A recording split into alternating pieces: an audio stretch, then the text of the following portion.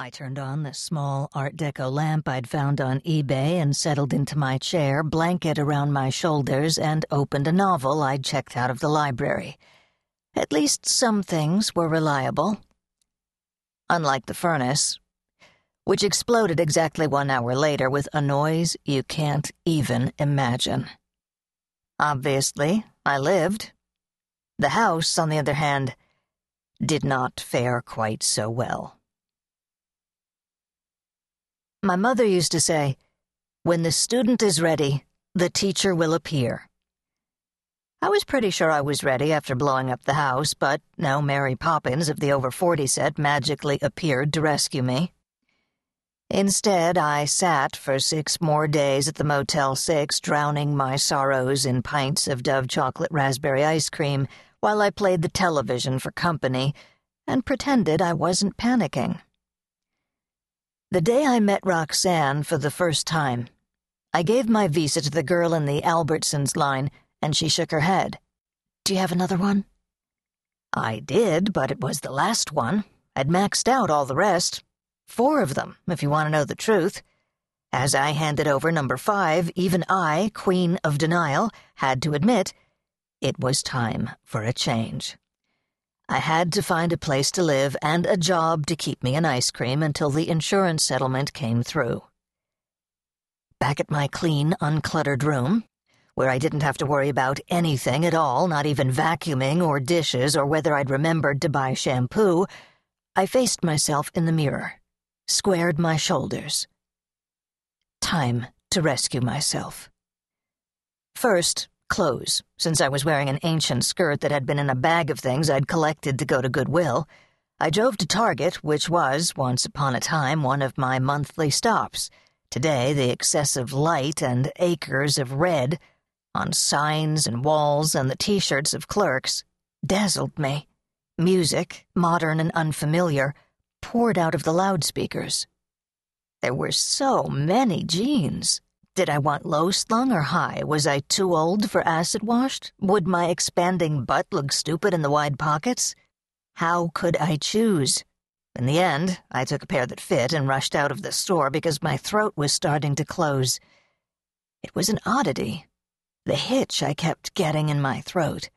It was as if I couldn't quite swallow. Sometimes I was afraid that what I was holding back was a long, banshee scream.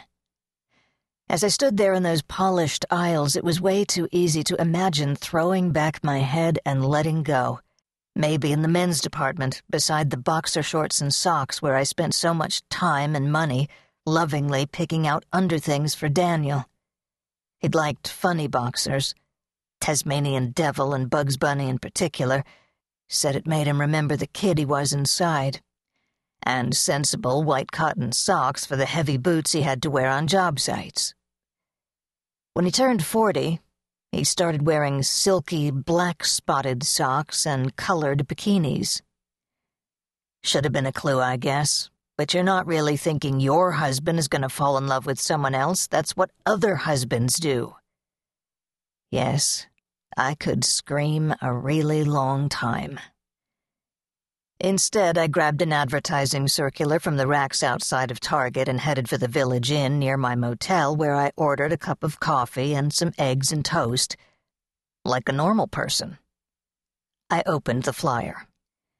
There were a lot of apartments in town, hundreds and hundreds. Again, I felt that fluttery sensation in my throat. Stirring too much sugar into my coffee, I took a long, soothing sip and promised myself ice cream if I at least looked at some of them. The first one I chose was stacked on a hill, a place of in-betweenness. I hadn't lived in an apartment since I was 23 years old, and I never much liked them, even in the old days. This one was a gigantic complex, 3 and 4 stories tall. I liked it, though, much prettier than the old boxy places I remembered. There were French doors opening onto little balconies that boasted views of King Soopers and the mountains beyond. I was scared to death, sitting in the parking lot, so nervous my elbows felt weak and there was no logical reason for it. Not even as much logic as spiders in the basement, just general life terror. The same fear that inflicts you the first day of school or starting a new job. Some sensible part of my brain said with a slap, "Get over it. Get out of the car. Stop being such a wimp." I didn't know what was wrong with me. This was not 1952. It wasn't like divorce was uncommon. It wasn't as if I didn't have resources and brains. I'd led committees of 50, headed up fundraisers, organized the busy lives of my ex and my daughter, planned parties for 100. My garden was one of the most envied on the block, and I made perfumes. Beautiful perfumes. I was quite accomplished. But it didn't matter. Divorce was making me feel like a worm dug out of the nice, loamy ground and flung out on the sidewalk. I was writhing and wincing and struggling to get back into the earth. Since I couldn't, I stepped out of the car, carefully locked the door behind me, and walked across the pavement to the office.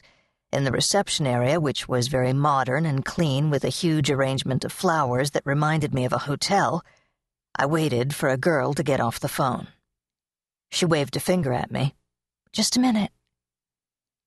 I turned to read the notices on the bulletin board. Hand-printed ads for house sitters and babysitters with individual tear-off flaps with phone numbers, a flyer for a lost cat with the sullen face of a Persian, couches for sale. There were the predictable empty promises, "Make money at home, lose 30 pounds in 30 days, guaranteed."